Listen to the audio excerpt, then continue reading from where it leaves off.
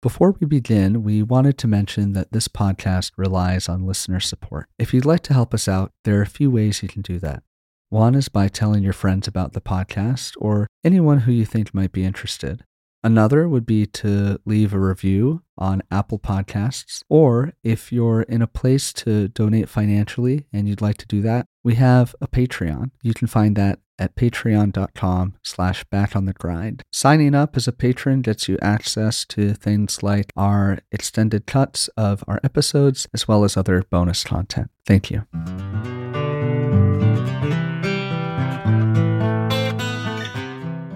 Welcome to Back on the Grind. My name is Will, also known as Folkpunk Dad, and today's guest is Mike Miller from Endless Mike and the Beagle Club. For those of you who don't know, Endless Mike and the Beagle Club was the band that accompanied Pat for Wingnut Dishwashers Union. Before I spoke with Mike, Pepe put me in touch with Pat so that I could ask Pat about stories or any information that I should maybe ask Mike about in our conversation. We ended up having a really great talk, and large part of that because of Pat's suggestions. We ended up talking about wrestling with Christianity, as well as prison abolition and the DIY scene in Johnstown, Pennsylvania. And at the end of this episode, you'll hear a new, unreleased track by Endless Mike and the Beagle Club.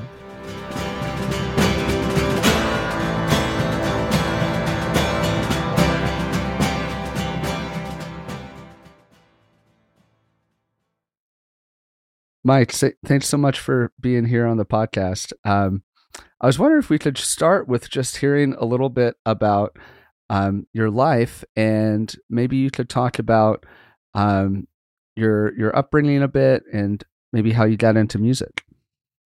Sure. Yeah. I was born right outside of Johnstown, Pennsylvania. Born and raised in Johnstown.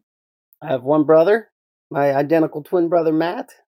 Yeah, I don't know. I mean, we just, as we grew up in the 90s, got to hear, cool stuff on the radio at the time. So just sort of delved deeper into that. And I don't know. I don't think there's much of a journey there other than that. Just like, I can tell you this though, that there was nothing that connected with me until I was probably like 15 or 16 and first heard, I don't know, Nirvana and stuff like, then we just got into like on 120 minutes on MTV, like all that stuff. Nothing had ever spoken to me before I heard, like really got into music, Absolutely. Yeah. Well, what were some of the things that weren't speaking to you?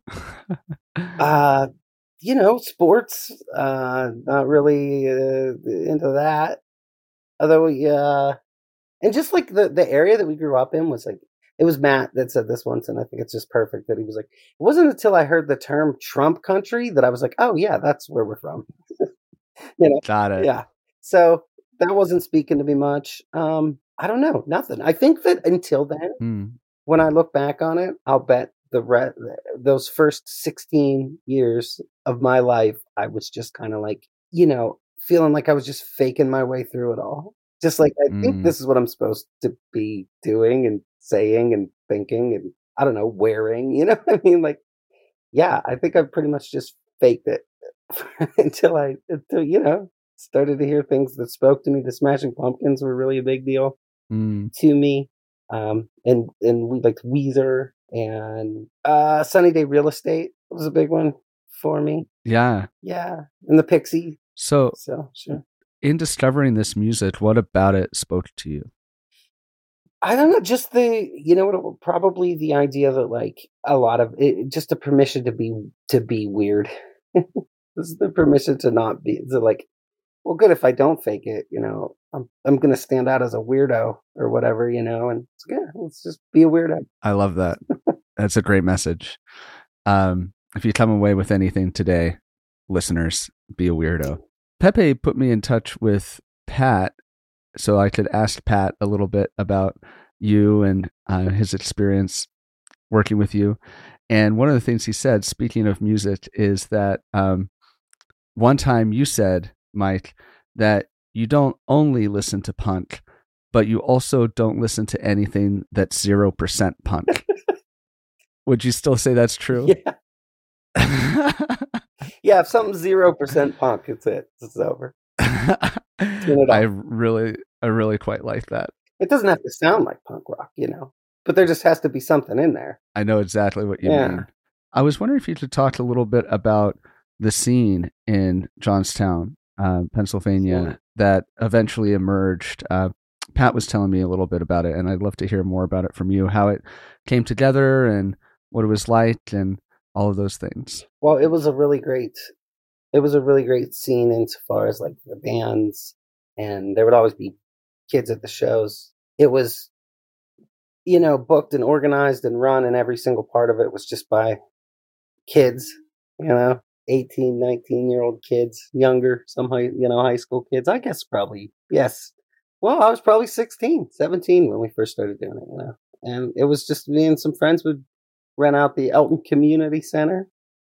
And nice. Just because there wasn't anywhere to play, If you were in a band, you're supposed to play covers or play bars or stuff like that. And, we were not going to do that. So we had to make our own places to play and then, flyer the mall and at schools and, and then try to get kids out. And eventually it just sort of took off because there were just other bands that would be like, oh, we don't have to play covers or bars. We're not going to do that. Can we play one of your shows? One of these shows. And as soon as it started to grow and there were other kids that were like, oh, you just call this place and put it on their calendar, and, give them $150 or whatever, and then keep the rest of the door, and it goes to all the bands. So other kids started booking shows, and there were people that really liked doing that and handling that. So as soon as that started, we never booked another show. My friends, we just would play them. But yeah, they were great. There were a lot of good bands, really great bands. And this band that I'm still doing all these years later was definitely born out of that, because they were all really, competent players and songwriters, and I was friends with everybody in every one of the bands. Everybody was friends with each other. So, when I made this up, I had a bunch of acoustic guitar songs and piano songs, but no band. And then it was just to be like, hey, we've got a couple shows. I booked a couple shows this weekend. You need a drummer. So you just ask one of the 5 drummer friends you have. And yeah, that's really how it started. And stayed for a long time. Was sort of like a pickup band, There are people that have been in it the entire time, but then there's also been people that have come and gone, and that's still like that today. So. What was the most people that were ever in the band at once, would you say? We toured as a 16-piece. That's pretty amazing. Yeah. It was great. We were all in one van.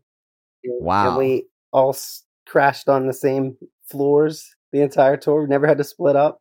I feel like that's a big accomplishment. Oh my gosh. Yeah.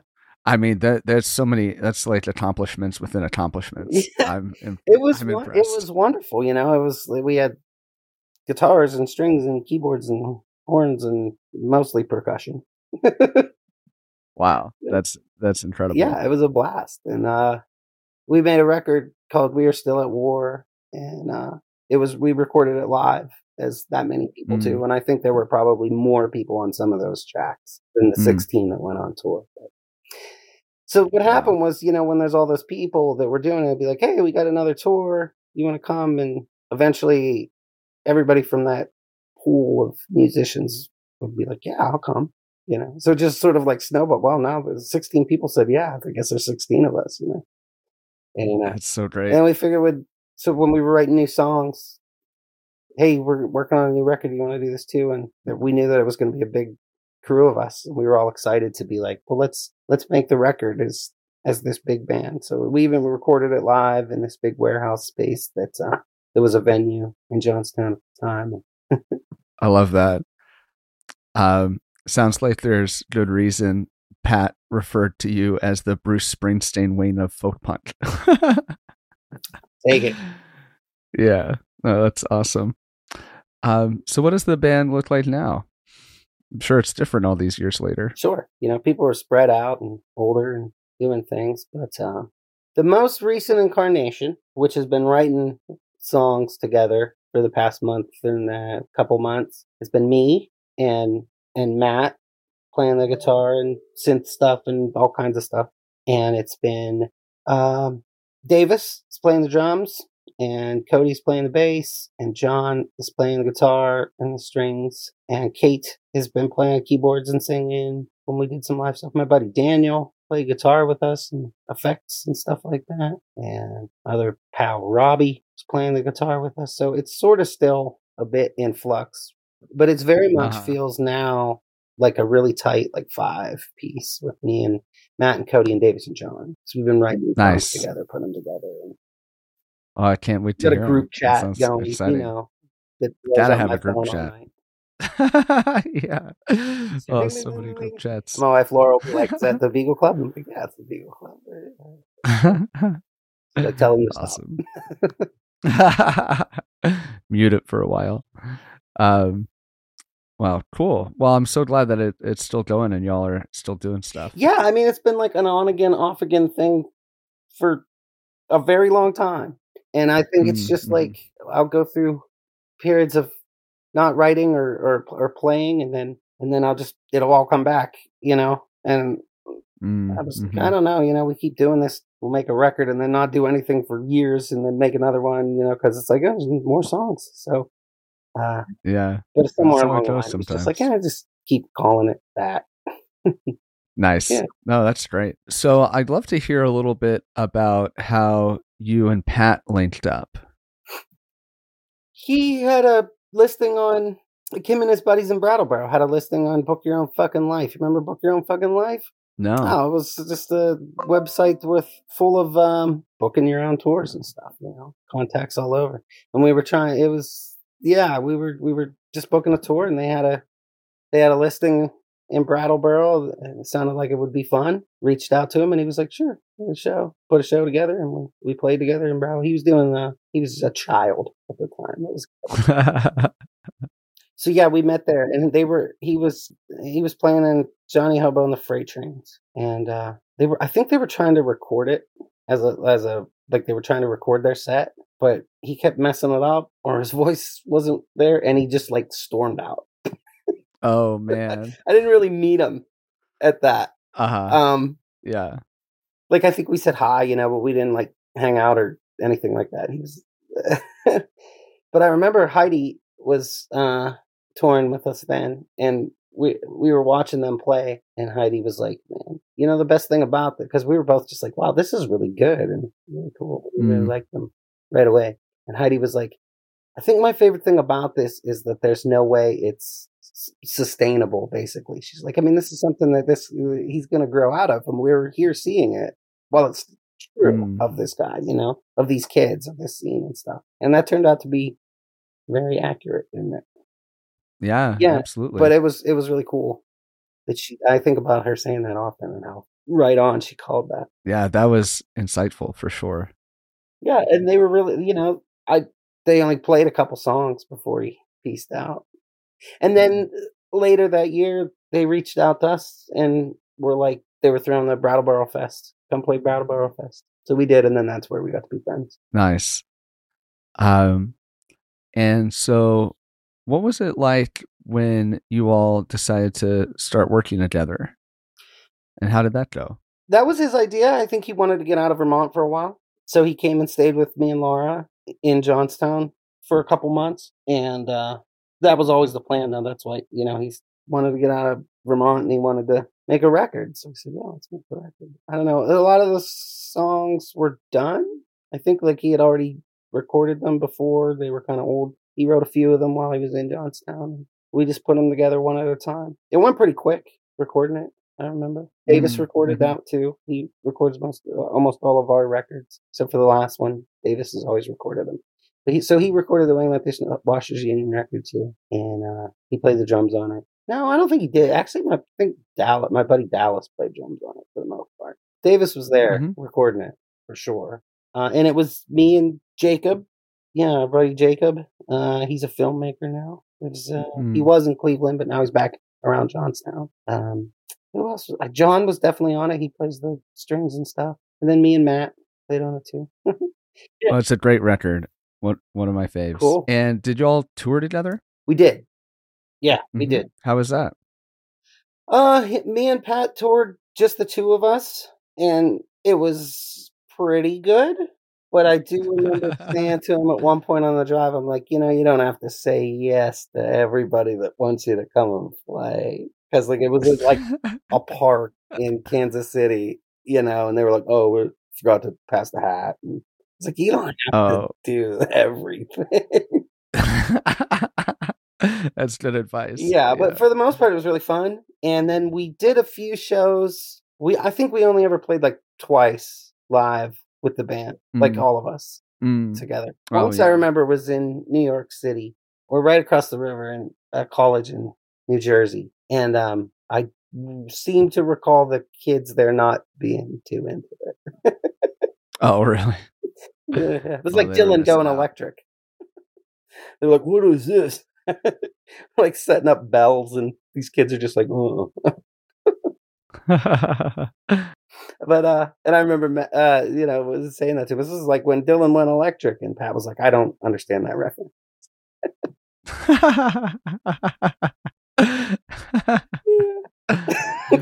Oh, you don't know it? And he was like, I don't know what you're talking about. I'm like, well, okay. Oh, that's great. But that's cool that people like it. Yeah. I think that was not I don't remember that being the case at the time. I think they wanted the solo stuff, but folk, just acoustic. Well, I get your reference, and it sounds accurate to me. Yeah. And we toured with Ramshackle Glory too. The full Beagle Club toured with the full Ramshackle Glory. Oh, cool. All toured with them. Cool. It was great. Yeah. Nice. Might have been their last run. I think it might have been their last tour. Any highlights or memories from that? That was the first we met the rest of the band, and we really got along with everybody. It was really cool. Nice. Well, yeah, thanks for sharing all that. When I talked to Pat yesterday, he mentioned a few things. I asked him the question, if he was interviewing you, what would he ask you about? And one of the things he's mentioned is that you've wrestled with Christianity, and Pat seemed to be really interested in your thoughts on Christianity, on Jesus, and on Jesus as a radical. And maybe we could talk about that for a little bit. Yeah, sure. So when were you first introduced to Christianity? I mean, it's right, even if you're not, that's just America, right? Yeah, well, yes. I don't know. Yeah, I guess my question was, did you grow up in a Christian environment or a Christian house? No, essentially. Not really. Christmas and Easter kind of crowd, Yeah, so it was kind of there. I mean, I do remember going to Sunday school and stuff when I was a kid, but no, it wasn't an emphasized or important part of our childhood at all. Huh? And how did you start engaging with it more? What did that journey look like for you? I don't know, man. I was just really always super into the Bible as like literature. I was really into sort of the history of it. It's just something that always really, really fascinated me about it. Like I really liked watching those, unexplained mysteries of the Bible type shows on the History Channel, and just read into that kind of stuff. And I was just always liked the stories. I mean, it's through everything, right? It's got to be the most referenced work of all time, like just anything that you like, you can find allusions to the Bible in it, And so I just really liked the history of it. I was a big reader and really interested in that kind of stuff. So, just going to the source, I guess. Yeah, that makes total sense. And a weird kid that had there was a Bible in the closet at the end of the hallway. That was the only Bible in the house. I don't even, know. But I would when nobody was home, I would sneak and read Revelation because it was scary, Amazing. Yeah. Were there any other parts or aspects of the Bible that really stood out to you or compelled you or interested you in addition to Revelation at that time? No, probably not at that time. Yeah. No. Or later. Archaic language, and you don't really. It's hard to internalize it, right? I mean, it's really, it's a difficult one. I think just with it's certainly something that is, the more you read it, the more there's kind of revelation to it, So it wasn't, but just in that state, there wasn't really anything other than this is weird. Just the weird feeling it gives you. I like that. Totally. So this is kind of a big question. And I hope it doesn't put you on the spot too much. Yeah, no, that's why we're here. The big question. So, who would you say Jesus is to you? Oh, wow. Yeah, I mean, that's a big question, right? Not really. I mean, I think he's who he says he is. I do. And I think that it's something that I don't know how to explain it other than to say that there is like a supernatural aspect to it, that you can't quite, it doesn't, if you just go and try to answer that in any other way, I don't really know if it's going to make sense. So it's just, that's my answer. It's who he says he is. That's a good answer. Yeah. It's a complicated answer too, in a sense, because he says some different things. Mm-hmm. Right. It's like you either can or you don't, right? It doesn't like make sense linearly or in a, for as much as I talked about that, and I thought about that, I liked it as literature and stuff like that. It's not really how it works, right? It's not a linear kind of thing. It's even the Old Testament to the New Testament is it's one big meta narrative, right? One big arc. And, there is an aspect to it to where it's a wordless understanding for me. So probably why I'm stumbling over giving you words for it now, but yeah, he does, and yet they're all true, right? Like I think, and there's just something to it that's it's hard to explain, but you know it when you know. I feel like if it wasn't hard to explain, then it wouldn't be as compelling. I think that any conception of God or faith and religion, for me, requires mystery. Absolutely. Requires absolutely something beyond words, beyond what we can put into words. 100%. And we can talk all we want, but so much of it just can only be an approximation, or reaching or pointing toward what the truth is. Yeah, absolutely. Yeah, the mystery. That's it for sure. So how does that mystery influence your life? I'm okay with saying I don't know, to some of the big things, but also okay with trusting in that feeling, that mystery, that sense of, I guess, connection to something bigger. It's just, I think it affects everything in my life, actually. So, again, it would be difficult to describe other than to say that there's just something to knowing that there's a mystery that you're a part of. Yeah, a connection to something greater, not being alone.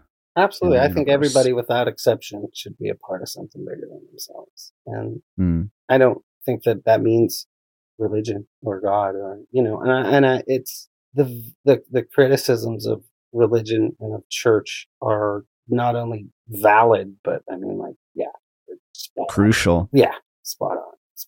There's a lot of terrible things to say about it. Yeah, absolutely.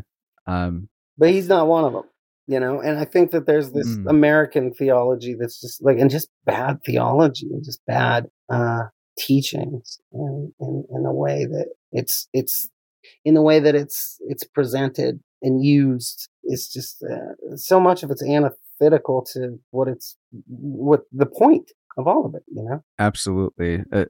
Especially fundamentalist, evangelical, Christo-fascist.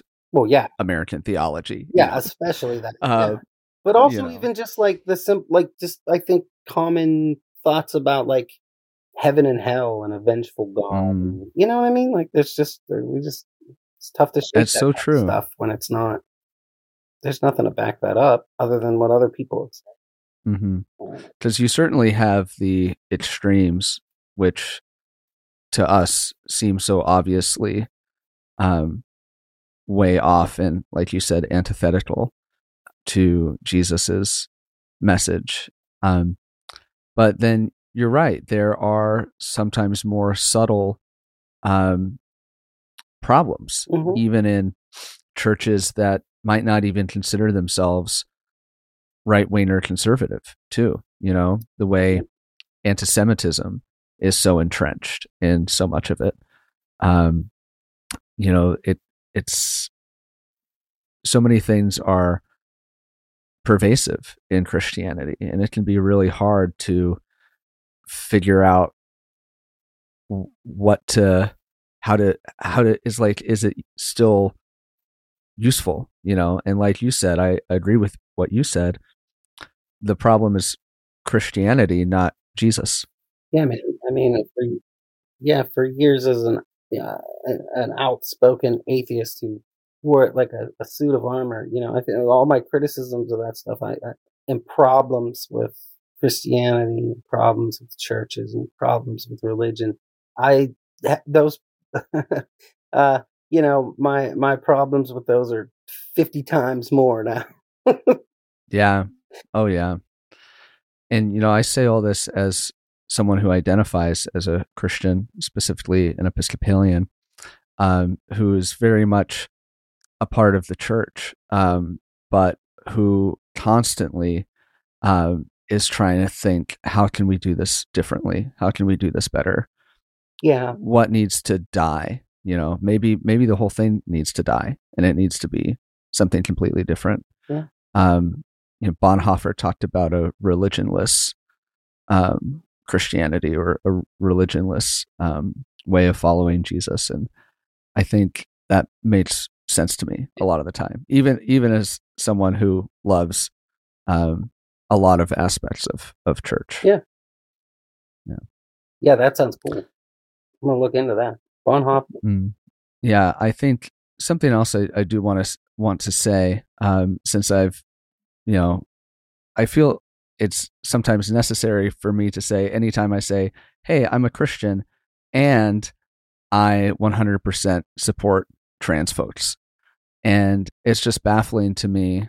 Well, maybe not baffling to me, but infuriating to me how Christianity is used to target the most marginalized. You know.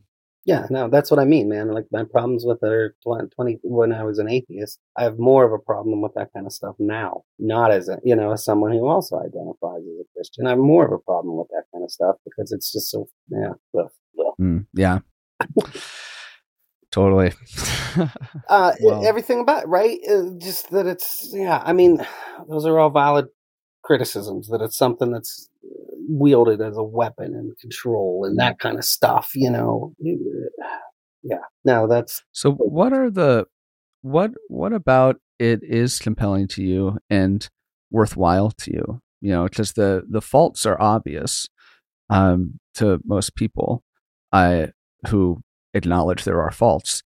But what about it is worthwhile? Honestly, it's just sort of that feeling that I guess the Holy Spirit, man. You know, I mean, just a peace and a sense of grounding, a sense of purpose. You know, that's what it's most appealing to me. Like I said, there's something supernatural. There's a mystery. You know, and that's where I am with it. I'm with you on that, and you know what's worthwhile to me. Part of it is I've experienced some very profound spiritual moments in my life that have made it almost impossible not to believe. It's like, well, I can't really deny what happened there that night. It felt like God lifted my desire to drink alcohol 11 years ago. And, you know, I can't really deny this other healing experience that happened to me recently. And so those are just kind of the two biggest ones in my life. But Um, and then I also think, in addition, like you said, to the grounding and the sense of peace, I think for me, the what's worthwhile about it is both hope, which I guess is can be a part of peace. Hope that this is not that death is not the end of the story. And for a long time, even as a Christian, I didn't really believe that. I hoped for hope, but in recent years, I've come to believe in that hope. And also, what's worthwhile to me is the example and importance of love, Sure.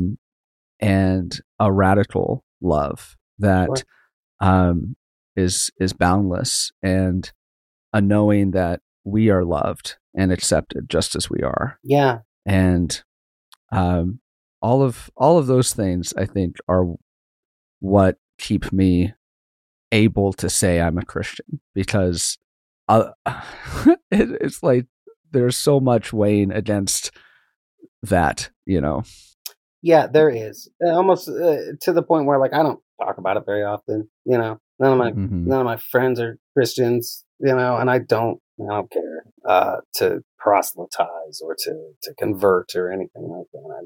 I don't care. I think that honestly, it's a religionless spirituality sounds right about what I'm talking about. It's something that's just like a very personal thing, as personal as in like just to me. Do you know what I mean? And I've been looking into the idea a lot, reading up on like universal salvation. Man, I think there's something there. I think there's something there. Me too. Something to put together. I'm still trying to put that together, but that's the only thing that makes sense. I agree. It's the only thing that makes sense. Yeah. Universalism. I definitely feel very confident. Well, as confident as you can be about anything, in terms of faith. But think about the fact that like the biggest argument against that is like, well, what about people that deserve eternal punishment? You're like, really? Like revenge? You're going to care about revenge when you're dead?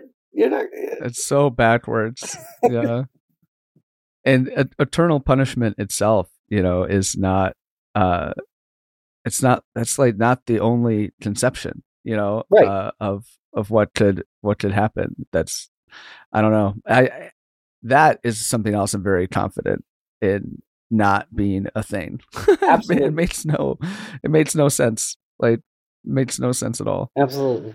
And I think that when it says, for all, it means for all, regardless of religion, regardless of, upbringing, regardless of, I don't know, your actions, man, like I think there's something too that's really compelling to me too about the idea of like a broken world, and this is not how things are supposed to be. That it's that when people are in charge of things, it's just a broken thing. That really speaks to me too. Spoke to me as like what I thought about, like politically, socially, stuff like that. It's just being, of course, it's a shit show, and absolutely. But then you get, well, then why would God let it be? But it's like, oh, does he? I think that's on us. Mm-hmm. Yeah, I'm with you on that. So the only thing that makes sense has to be that, like, well, do the best you can. Once you get to the finish line, we'll talk about it. Well, it'll make sense. Maybe it'll make sense. Maybe you'll get to see how every little thing that you did affected somebody else, and how that affected the whole thing, the whole big story. Wouldn't that be wild? Yeah, I think it could be. And it's everything. So much in the New Testament is all about grace, and so much of what we see in Christianity today is antithetical to grace. Yeah.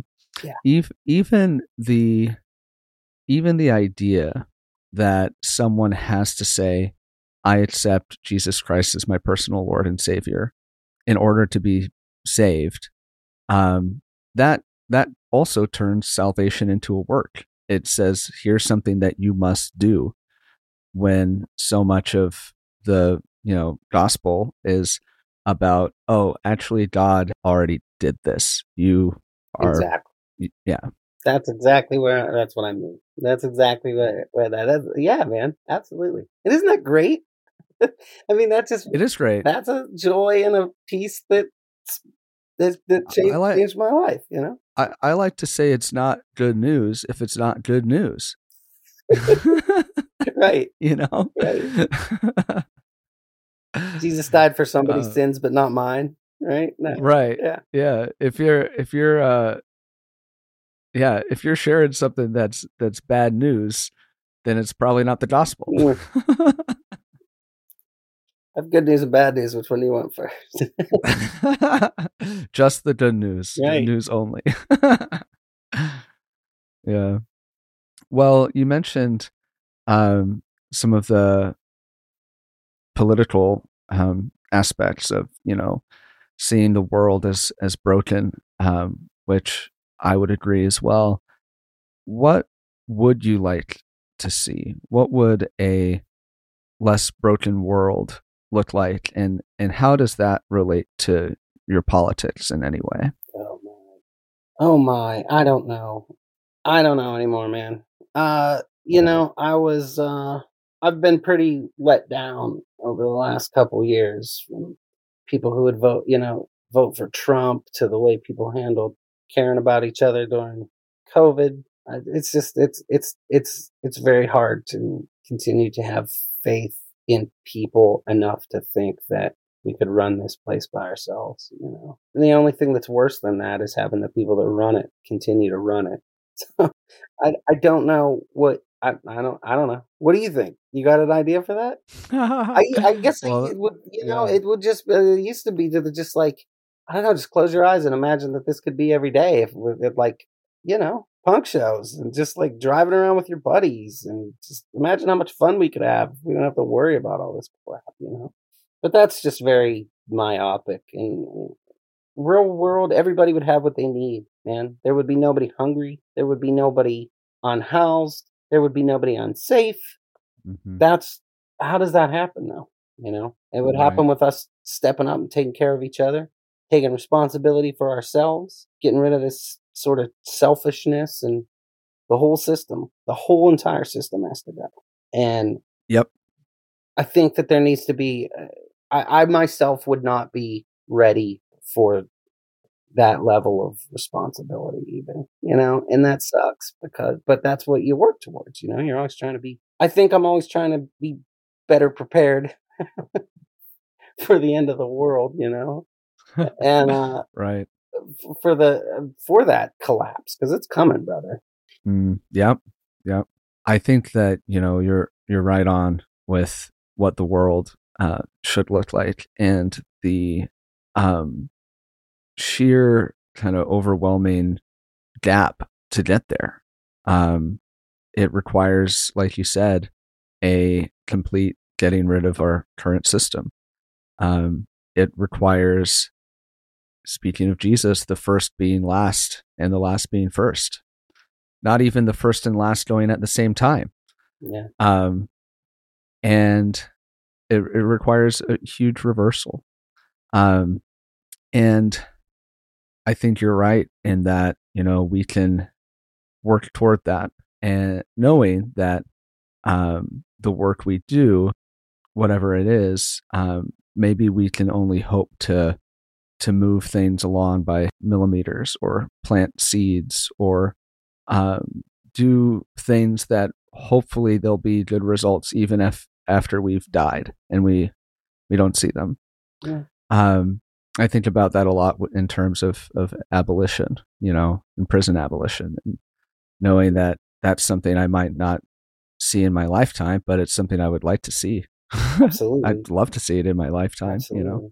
I was going to say about prison abolition, there's so much that's required to make it a reality beyond just addressing the carceral system. Like, in order for prison abolition to be viable, everyone needs to be fed. Yeah. Everyone needs to be housed. Everyone needs access to mental health resources, which would probably not be as necessary if we could also abolish capitalism. Yep. You know? Yep, for sure. Poverty being the number one product of capitalism, and also being the biggest problem. To almost everything you can think of could be fixed by eliminating poverty. Yeah, and you know, the wealth of the wealthy comes from the poverty of the poor, and so it's not just, in my mind, it's not just poverty that's a problem, but it's also wealth, Mhm. the small wealth of a few, and the atrocities and exploitation and oppression that happens through that. Yeah, yeah. And those are definitely, hand in hand. I mean, you can't. What's the Merton strain theory of crime, right? Of deviance. That crime, it's something like, and I'm going to not say it right exactly, but I think you'll get the point that the crime is the product of when access to legitimate means through, or access to legitimate needs through legitimate means are blocked. Right? That's when crime occurs. When somebody has the legitimate access to legitimate needs is blocked, and it's always going to be blocked by the state. It's always going to be blocked by capitalists. It's always going to be blocked by the wealthy looking out for their own, right? So if somebody has a legitimate need for food, then they're going to steal it. If somebody has a legitimate need for, just even to feel something, then they're going to get addicted, and then they're going to do what they need to do to get whatever they're addicted to. It just starts in the start of everything, and could be the end of everything too if it would be fixed. And it makes you question, even the word crime or the concept of crime. Why is it illegal for someone to take food? And if they're hungry, and I think that phrase you said definitely be accurate. I think there are also times when sometimes we forget about the frequent crimes of those who do have means, and the crimes of the wealthy, which are so often go unaccounted for. This conversation's bringing me back to Jesus's message, actually, because probably the thing he talks about the most is economic justice, essentially. And it's just so ironic that people seem to think, evangelical fundamentalist Christians, etc., seem to think that Jesus would be totally on board with capitalism, but I think Jesus would really, really despise capitalism, and all it's about and all it does. And I wish that people who, especially, I wish this especially for like liberal Christians, or any wealthy Christian, that they would take Jesus's words more seriously when it comes to relinquishing power, relinquishing wealth. It's hard. It's a hard thing to do. It's in the Old Testament a little bit too. There's I couldn't tell you chapter and verse or anything, but I know that there's one part where, they want, this is sometime after the Exodus, and they've kind of established, they're in the promised land, and they say to whoever the prophet is at the time, they're like, we want a king, just like everybody else. All these other kingdoms have kings. We want a king. And there's this huge speech that I guess God gives the prophet, and he reports. But I think it just comes right from God. When Samuel, that's who it is. Samuel tells go, all right, I'll tell him. He tells God, would they want a king? And God's like, if you get a king, like, do what you want, but know that if you get a king, you will be slaves. Like, there you go. And it goes through, like, he's going to put your sons in the army to march in front of his chariot. He's going to take your daughters, and, he just, like, this is what, supplicating yourself to a man, to another person, to a power is going to do. Mm-hmm. Yeah. Yeah, absolutely. So we're about at the end of our time, and I was wondering if you had anything that you wanted to plug or tell listeners about, or any just final thoughts. I would like to say that we are working on new stuff. We're going to make a new record and started recording stuff. I've been playing a bunch more shows, and that's fun. Just to say that we're like in the on again period of things, so that feels pretty good. So before too long, we should be putting some stuff out, and we'll definitely be touring as a band and coming around. We do have some things that we're working on that I'm really excited about. I'd also just like to say that there's my brother Matt makes solo stuff, and it's really great under the one and only Matt Miller. Everybody should check that out.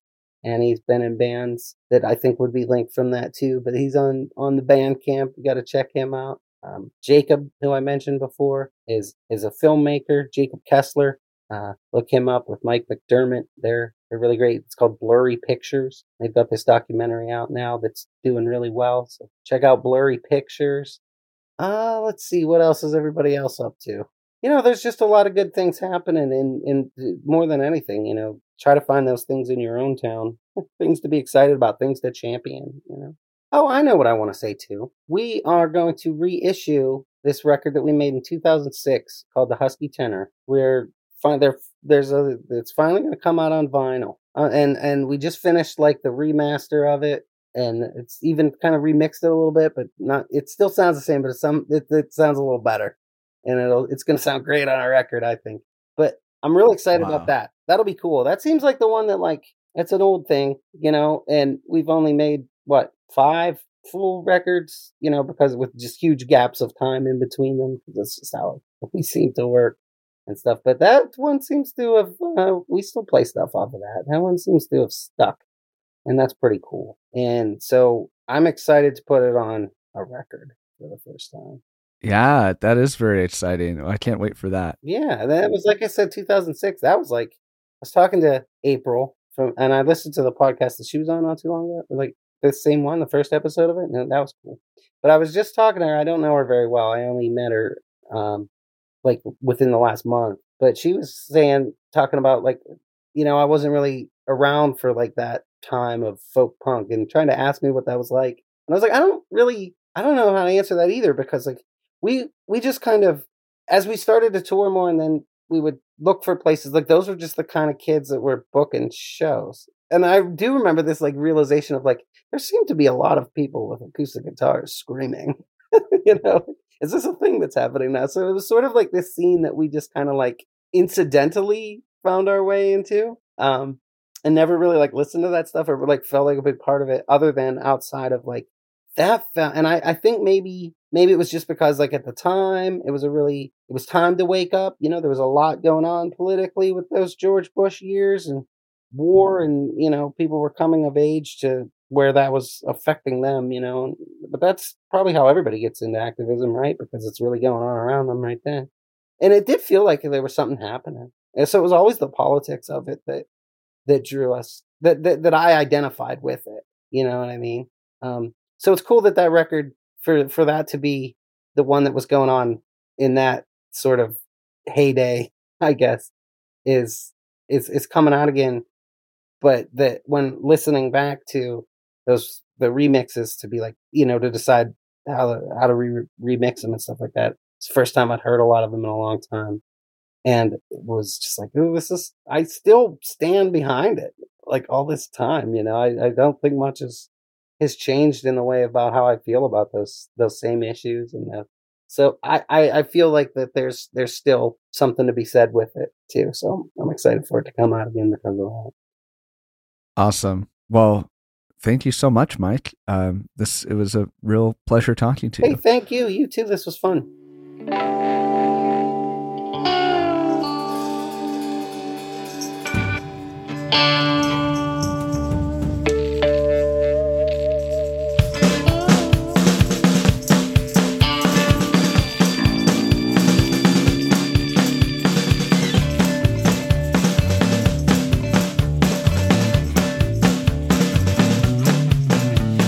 Heart is pounding in my chest as I'm standing here with all the rest of all these restless kids in this by now closed down department store. My thoughts are racing in my mind as I stand in the receiving line to shake hands with He-Man and Skeletor.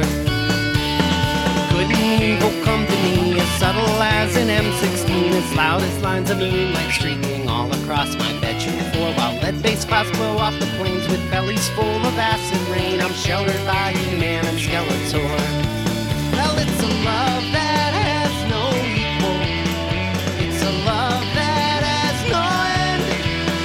When I stand in final judgment, well, I go to Castle Grayskull or Snake Mountain. Could you repeat the question, please, while you were teaching Socrates? My mind was listing every single word I know that rhymes with orange. While you were in the cave with Plato, was it just smeared all those shadows? Kinda look like He-Man and Skeletor. Well, I've been a dead ringer for horseshoes. I've been a high-end grenade. When I finally meet the toy maker, I thank the sorceress for all the poor choices that I've made. General George Washington ate caviar while the Minutemen were chewing boiled leather in their darkest nights of Valley Forge. It only cost them one good hit, but Jacob never lost his grip in 10 rounds with He-Man and Skeletor. So what's a couple more? Well, I'm standing in this store, shaking hands with He-Man and Skeletor.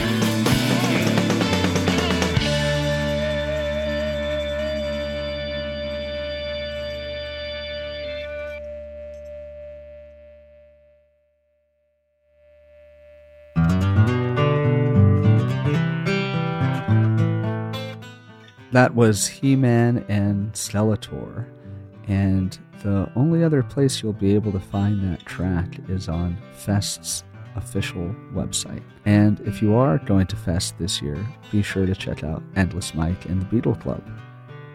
If you want to follow Endless Mike on social media, their Instagram is EN&TheBC. You can also find us on Instagram at BackOnTheGrindPod. Thank you so much for tuning into this episode. We hope to see you next time.